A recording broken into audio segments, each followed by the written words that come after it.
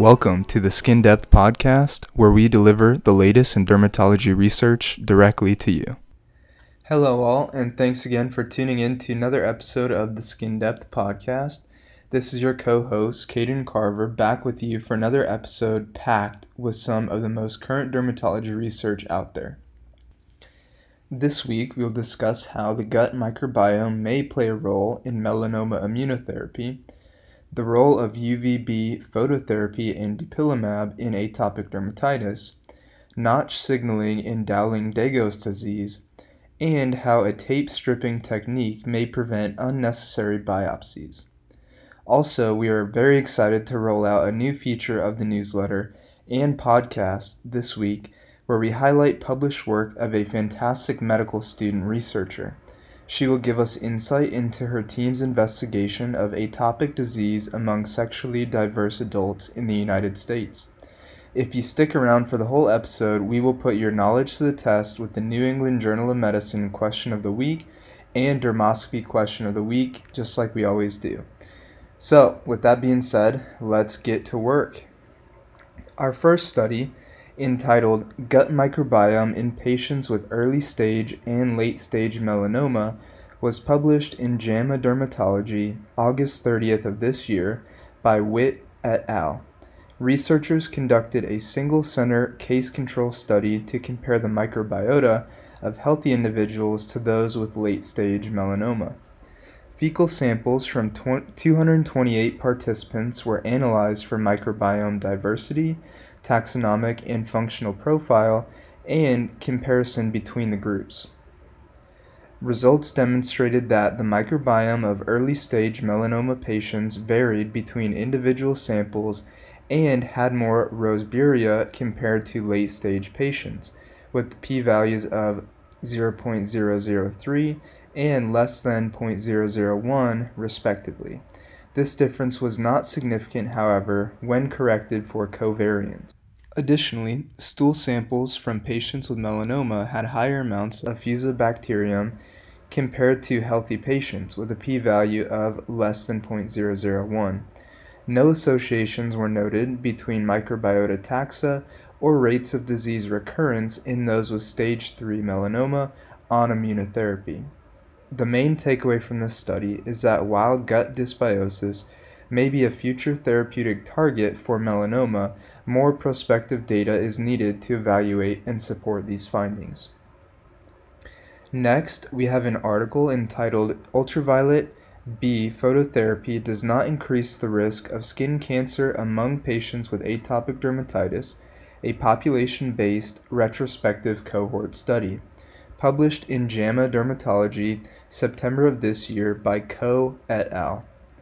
The retrospective population-based cohort study with a sample size of 6,205 patients evaluated the risk of skin cancer in patients with atopic dermatitis who had received UVB phototherapy. Primary outcomes of the study include the incidence of non-melanoma skin cancer and cutaneous melanoma. Researchers reported that previous UVB phototherapy was not associated with an increased risk of any skin cancer, with a hazard ratio of 0.91 and 95% confidence interval of 0.35 to 2.35.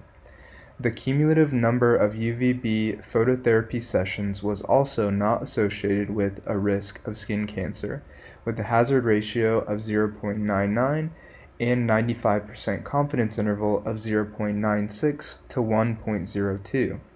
When specifically analyzing for non-melanoma skin cancer, receiving UVB phototherapy was not associated with an increased risk, with a hazard ratio of 0.8 and 95% confidence interval of 0.29 to 2.26, nor was the total number of UVB phototherapy doses, with a hazard ratio of 0.99 and confidence interval of 0.96 to 1.03. The risk of melanoma was not found to be greater in atopic dermatitis patients treated with UVB phototherapy either, with a hazard ratio of 0.8 and confidence interval of 0.08 to 7.64.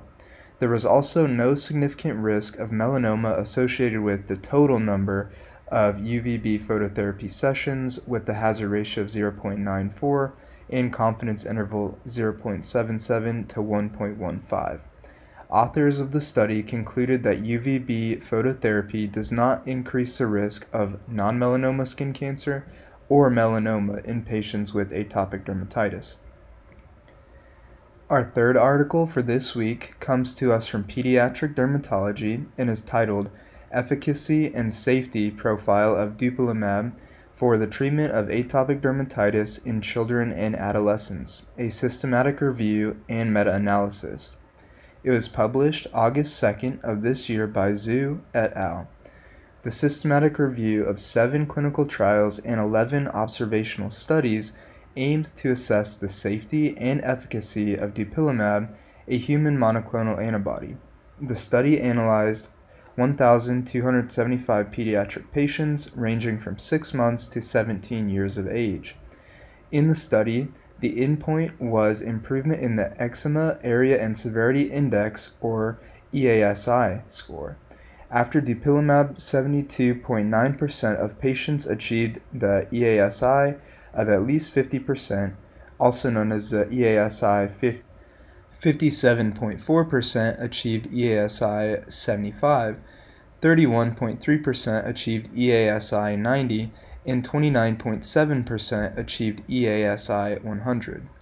Duration of therapy was positively associated with higher rates of EASI, with 26.8% of patients achieving EASI 75 after 2 to 8 weeks, 57.8% achieving EASI 75 after 12 to 24 weeks, and 84.9% achieving EASI 75 after 32 to 52 weeks. Researchers reported that adolescents achieved EASI 75 in 70% of cases compared to 52.6% of patients less than 12 years of age. This was significant with a p-value of 0.118. Common adverse events included conjunctivitis, which occurred in 8% of adolescents and 6.6% of pediatric patients, nasopharyngitis in 15.7% of adolescents and 10.6% of pediatrics, an upper respiratory tract infection of 6.6% in adolescents and in 10.1% of pediatric patients, and a headache in 7.6% of adolescents and 7.5% in pediatric patients. Authors concluded that dupilumab has an acceptable safety profile and long-term efficacy in pediatric patients with moderate to severe atopic dermatitis. Our next study is entitled Altered Notch Signaling in Dowling-Dego's Disease, a Transcriptomic Insight into Disease Pathogenesis. It was published in the British Journal of Dermatology by Kumar et al. In August of this year. As background, Dowling-Dego's disease is an autosomal dominant pigmentation disorder characterized by progressive black-brown hyperpigmented maculopapular lesions that primarily affects the flexural surfaces. Multiple loss-of-function mutations in the Notch pathway have been postulated to be involved in this disease pathogenesis. Researchers in the study sought to investigate specifics of how mutations in the POG-LUT1 or POGLUT1 and PSE-NEN genes or senin affected Notch signaling in individuals with Dowling-Dego's disease. Following RNA sequencing, researchers noted that after knocking out the POGLUT1 and senin genes, the Notch signaling pathway was most commonly affected. Additional pathways affected were membrane trafficking, receptor tyrosine kinase signaling, and estrogen receptor-mediated signaling. Researchers also noted functional changes in Notch signaling in cell cultures of melanocytes, which was not noted in other cell lines. Researchers noted that Notch signaling likely plays a role in the pathogenesis of Dowling-Dego's disease, but that further studies are needed to investigate all the molecular underworkings of Dowling-Dego's disease. This week's Innovations article, entitled RNA Analysis of Tape Strips to Rule Out Melanoma in Lesions Clinically Assessed as Cutaneous Malignant Melanoma, a Diagnostic Study, was published in JAMA Dermatology in September by Herfurth et al. The study aimed to evaluate a tape stripping technique as an alternative for biopsy. In the study, 200 suspicious lesions were identified. The tape stripping technique was performed first, and RNA analysis of the PRAME and KIT oncogene mutations was conducted. The same lesions were subsequently biopsied. Researchers reported a significant positive correlation between lesion surface area, age, storage time greater than 14 days, and gene expression level between all measured genes except PRAME and KIT.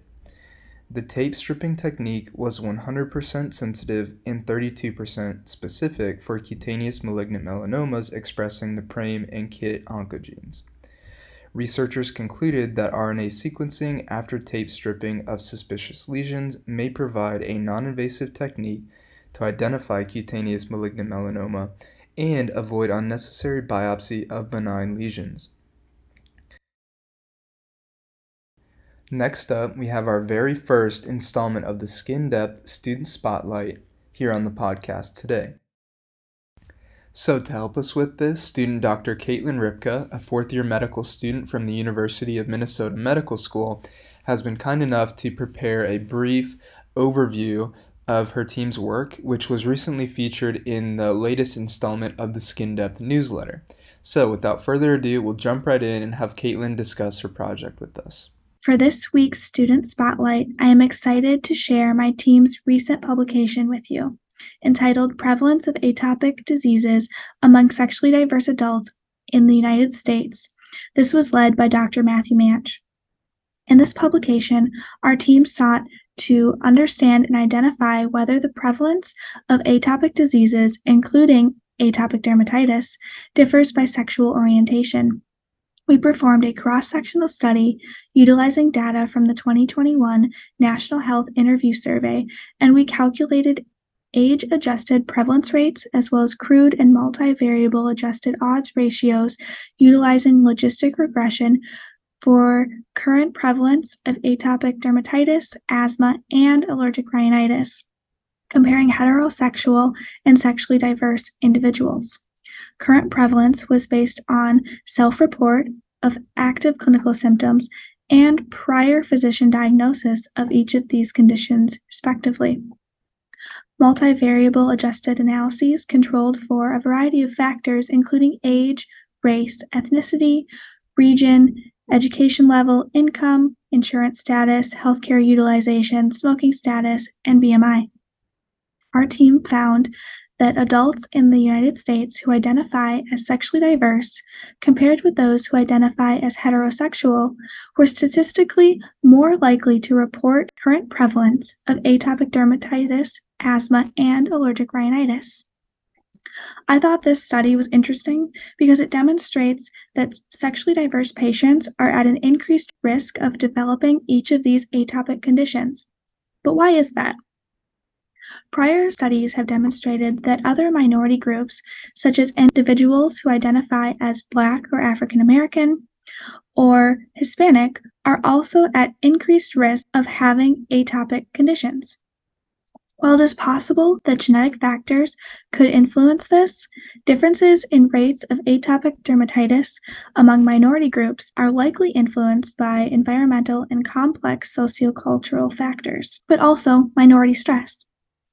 Unlike other minority groups, patients identifying as sexually diverse are not always readily identifiable in clinical settings. Clinical applications of this research include the need for standardization of the routine collection of sexual orientation data in clinical settings so these individuals can be more readily identified in everyday practice.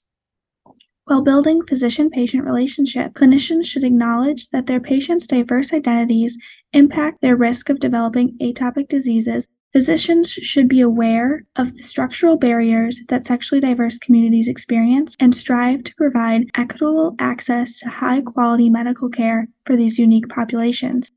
In doing this study, we utilized a cross-sectional design to analyze the data. This type of study design does not allow for the establishment of temporal relationships or causal inference. so we were unable to directly identify a cause of the increased atopic disease prevalence.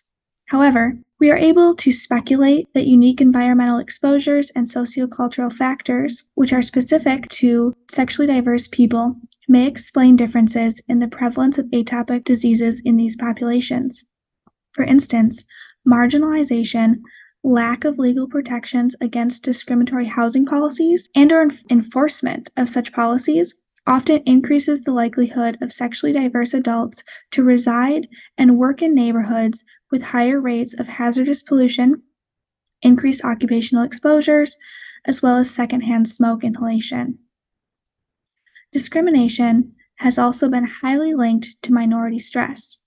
For example, physical stress and psychological stress put on a person within a minority group due to systemic prejudice and discrimination. All of these factors are linked to higher rates of atopic conditions. While further research is needed to better understand the root causes of these differences, physicians should be aware of the elevated risk. As a medical student, what I learned from doing this research was the need for increased awareness of potential impact of socioeconomic, political, and structural risk factors, in addition to the impacts of environmental and behavioral factors that make sexually diverse individuals more likely to develop atopic conditions. It is important that this information is integrated into the delivery of culturally sensitive and equitable care for all of our patients. Thanks for sharing your project with us, Caitlin, and for giving us kind of a high-level overview. I hope that all of our listeners can take a few pearls, both clinically from this podcast, and also maybe get a few ideas to guide future research studies as well. So we're just going to jump right in now to the New England Journal of Medicine question of the week. A 71-year-old man presented with an 8-year history of enlarging nodules on his nose. On physical exam, he had painless, violaceous, indurated nodules on the nose, ears, fingers, and toes. CT of the chest revealed hilar and mediastinal lymphadenopathy.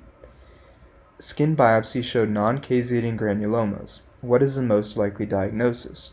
Is it 1. Entomophthalmomycosis, 2. Leprosy, 3. Lupus pernio, 4. Lupus vulgaris, or 5. Rhinophyma? The answer is 3. Lupus pernio. Lupus pernio can sound tricky as you're learning because it is not lupus erythematosus. Lupus pernio is a subset of sarcoidosis, which is a chronic granulomatous disorder. Lupus pernio presents with violaceous, rather than red-brown papules coalescing into infiltrated plaques, most commonly on the nose, cheeks, and earlobes. A beaded appearance along the nasal rim is classic for this condition. Why is it important to know about this subset of sarcoidosis? It is commonly associated with pulmonary sarcoidosis, like we saw in this case. It commonly resolves with scarring, unlike most other cases of sarcoidosis, and has a poor prognosis. For our other answers, 1. Entomophthalmomycosis. This refers to an invasive fungal infection that may affect the face or nose. 2. Leprosy. This is due to an infection with Mycobacterium leprae and is characterized by granulomas and neurotropism, both with skin and peripheral nerve involvement. Common cutaneous manifestations include hypopigmented or erythematous, sometimes annular, anesthetic, which means no sensation to the touch, plaques with minimal scale. 4. Lupus vulgaris. This is another misnomer, as lupus vulgaris is a subtype of cutaneous tuberculosis infection. It presents with red-brown, sometimes annular papules or plaques that may ulcerate. 5. Rhinophyma. Typically, this is considered a variant of rosacea in which the thickening of the skin of the nose occurs due to overgrowth of sebaceous glands. Okay. Good work to everyone who got that one right, and even if you didn't get it right, hopefully you were able to learn from it, and hopefully you'll be able to recognize it in the future. Alright, so now we'll move on to our dermoscopy question of the week. you have a 54-year-old male who presents for complaint of slowly growing lesion above his upper lip. On physical exam, you note a pearly 1.5 centimeter nodule. Which features seen on dermoscopy would be most concerning for BCC? Is it A, maple leaf structures, B, branching telangiectasia, C, atypical pigmented streaks, D, central clearing, or E, atypical dots and globules? So this one was a little bit tough because you obviously couldn't see the picture that we were talking about here. So it would be easier if you could see this in person with your dermatoscope. But the answer is A, maple leaf structures. So if you could have seen the lesion, it shows pigmented peripheral radial lines which share a common base and are located at the periphery of the lesion. These may be referred to as maple leaf-like areas, or maple leaf structures. This feature represents pigment at the dermoepidermal junction and is specific for basal cell carcinomas, or BCC. While branching telangiectasias are commonly seen in BCCs, they can also be seen in a variety of skin conditions. Additionally, they represent a small portion of the lesion. They may not always be the most prominent feature on dermoscopy for a basal cell carcinoma, so that's just something to keep in mind. Choice C, atypical pigmented streaks, as well as choice E, atypical dots and globules, are both specific for melanoma, not basal cell carcinoma. Choice D, central clearing, is not a specific feature of BCC. Well, I know it's been a full episode, so thanks to everyone who's stuck around for this whole thing. We hope that you have not only enjoyed the episode, but also learned a thing or two. Just like Caitlin, we are accepting medical student submissions to be featured in our weekly newsletter and podcast. If you're a medical student with recently published work, we would love to feature you and encourage you to submit the application to do so on our website. Thanks again, everyone, for tuning in, and we hope to see you at the next episode. Until then, best of luck with whatever you may be doing, and take care.